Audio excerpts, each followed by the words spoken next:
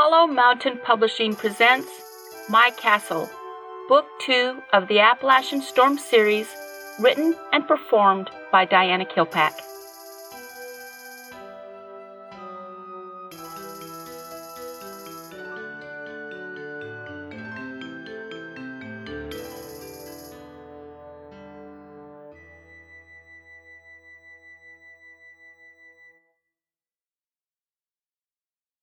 Chapter 27. Poisoned. Katie tried opening her eyes. They seemed to be glued shut. Moving her head back and forth, her body felt like she was in the Antarctic. She was so cold. She was surprised her teeth were not chattering. Look, she's shaking her head. Katie recognized Candy's voice. She tried opening her eyes again. She tried lifting her hand, but she couldn't move that either. Katie, honey? Her mother's voice was close to her ear. I don't know if you can hear me. I'm just going to hope for the best and believe you can. Her mother cleared her throat. You have been bitten 5 times by those awful wolves. The venom in their bite is a lot like a snake. The first bite holds the most venom, and it becomes watered down with each bite until the poison no longer takes effect. It looks like 5 different wolves bit you on their first bite. A sob escaped her mother's lips. I'll take over, Mrs. Johnson. Candy's voice was filled with empathy. Katie, if you can hear me, can you give me a sign? Katie tried moving her head, but the ability to move was too much. Cold, bitter waves coursed through her body. Ice throbbed through her system, turning into unbearable pain. Trying to think about anything else, she concentrated on Candy's smooth, cultured voice. The information we received about these wolves that attacked are from the papers Tyler gave Jackson's dad, Candy explained. If you are bitten by these wolves, you turn into one of them. I'm telling you this to try and get you to fight the poison coursing through your body, not for you to give up. She felt her mother's soft touch on her arm. There are herbs that are supposed to stop the infection from spreading. We have followed the directions, but since you are bitten 5 times, we're not sure the herbs will help. Candy finished for her. You have to fight this, Katie. The wolves are just mindless drones, following orders without question. She gave a soft laugh. I know how much you like to question everything, so I know you're not going to be happy being one of them. How is she doing? Any better? Jackson's voice sounded bleak. She shook her head, but after that, she's not responding, Candy said quietly. Jackson cleared his throat. Can you guys give me a few minutes alone with her? Katie could hear a few scraping sounds. She felt a soft touch on her arm till it moved to her hand. Katie, I wish you could hear me. Jackson paused. It's my fault you're here. I'm sorry, I wasn't fast enough. Immediately, Katie wanted to tell him what a dope he was. Of course it wasn't his fault. At least she wasn't torn to pieces by those freaks. You told me just before you passed out you knew I would come. He choked out a sob. I tried to get you, Katie. I just couldn't get there in time. Katie concentrated on moving her hand. Her body refused to listen to her brain. How is she? David's voice asked softly. The same. David's footsteps entered the room. Candy said she moved her head. Is that a good sign? I don't know. Jackson gave a derogatory laugh. If she could talk, I know what she would be saying right about now. Problem from the very beginning is we don't know what the hell is going on. Katie struggled. Her body refused to follow orders. Her mind was clear, and yet she was unable to do anything else. She tried communicating with her thoughts. She could feel the blockage in her mind. Do you think I could have a few minutes alone with her? David asked softly. Jared, don't leave me! She tried screaming. No problem, Jackson said offhandedly. Maybe you can get her to respond where I can't. David touched her hand, enveloping it into his large hands. Katie, I would love to know if you could hear me. You were right about Sandy being in danger. She was attacked before the wolves went after you. She didn't have a chance. You never listened to me! She screamed with her thoughts. She knew nobody could hear her. Reaching deep down into her soul, she reached into the wolf spirit inside her. Heat consumed her till she thought she would actually burst into flames. She did the only thing she could think of. She projected. David gasped. I see it, Katie. I see the projection. He jumped up and ran to the door. She's responding. There was a lot of noise and voices filling the room. That's her? Katie's doing that?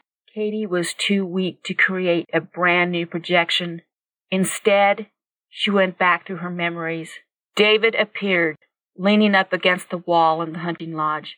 Do you seriously want me to believe you have no idea what I'm talking about?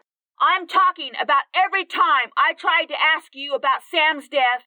You always brought up his good points, how good he helped you, while you were protecting him all along. I was not. Yes, you were. Do you want me to name each and every time you protected him? He killed my sister. No, it was not him, David. He killed Sam, Katie. David gestured towards her. No, he did not. How do you know? David pressed. How are you so sure it wasn't him that made the killing blow and not... It was Stephen. He admitted it to me. David closed his eyes, shaking his head, his anguish evident. Stephen killed Sam, she said softly. I know Jackson did not because I'm bonded with him. Bonded. David spit out the word, his anger latching onto the word, his eyes once again filled with heat. Yeah, I've seen how you're bonded with him. You're like two robots up there, turning your head the same way, talking exactly the same way, the same words coming out of your mouth. I don't know how I looked up there, David. I only know how I feel and how he felt beside me. I feel his remorse, his self-hatred, his despair. It weakens him both in body and spirit. He feels it so strongly. It weakens me. David reached over and kicked a chair that broke under the assault and scooted across the floor. You're my girl! I am not going to stand around and listen to how another guy feels about my girl! The image faded. The next image to emerge was David reaching out his hand. Katie, stop!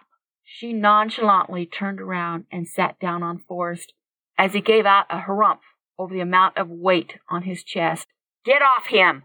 David was looking at her sternly and pointing away like she was an actual dog. She stayed where she was. Katie, get off him now! She looked up her head even with his. No, she said with her thoughts. Katie, you're seriously hurting the man. Get off his chest. Say please. Please get off him. As long as you said please. Katie bit back. She slowly got off the man. She watched Forrest get up on his knees, then slowly heave himself onto his feet.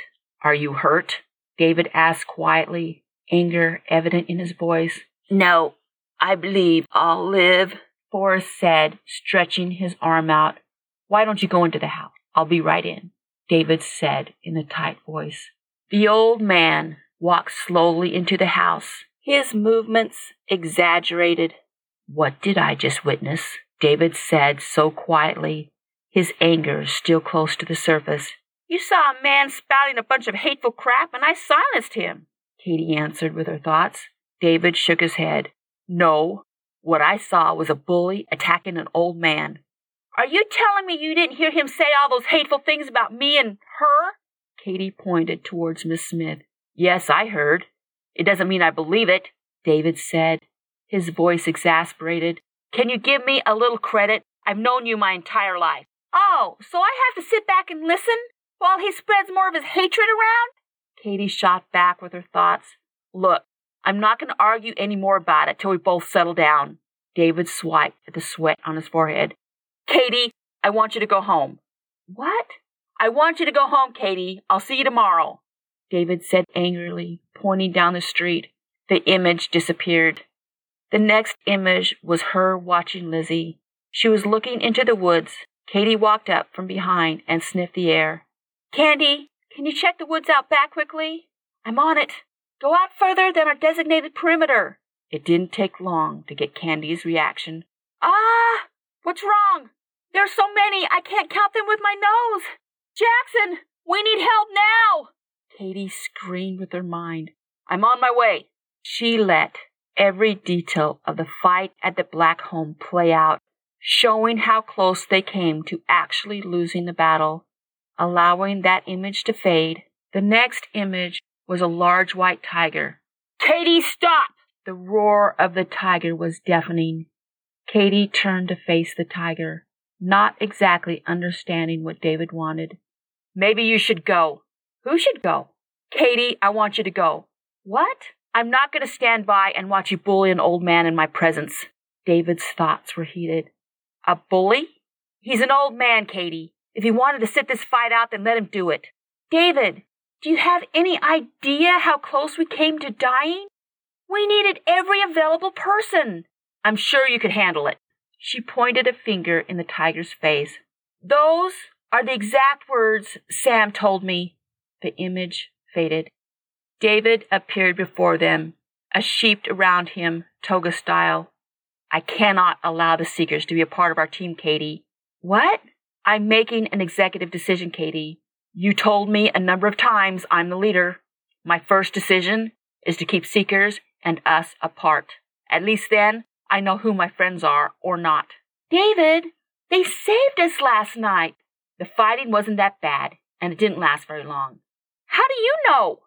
There are no gray areas to evil, Katie.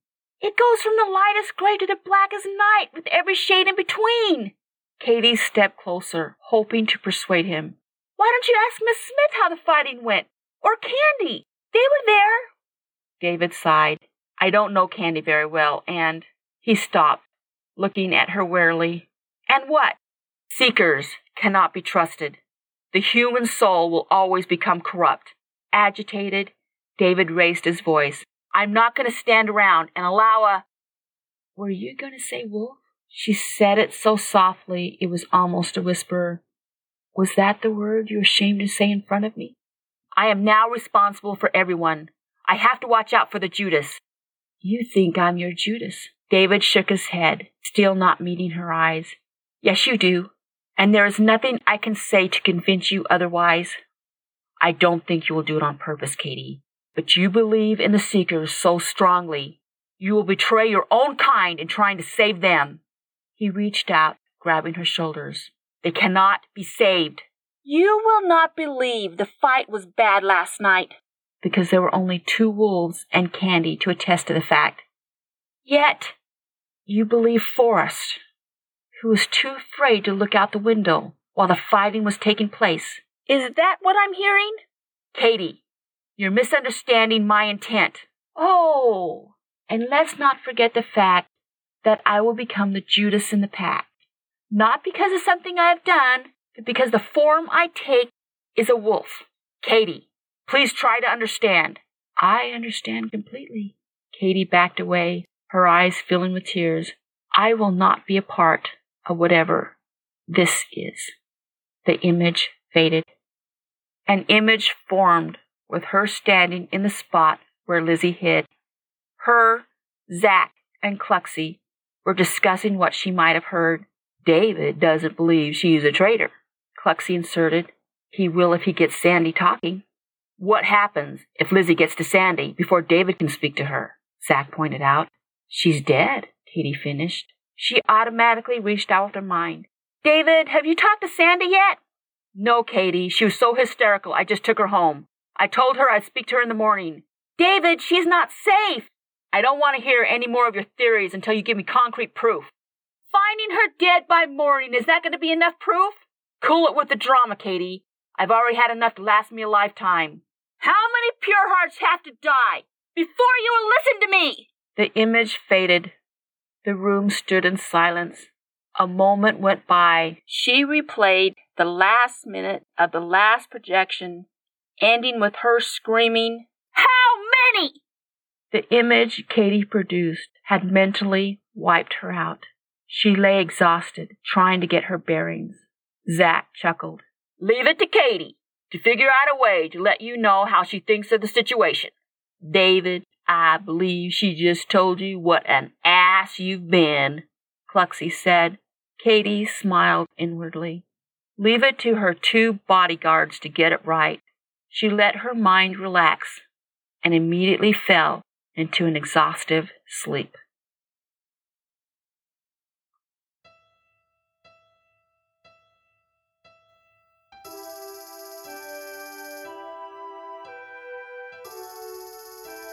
Hi, this is Diana Kilpack.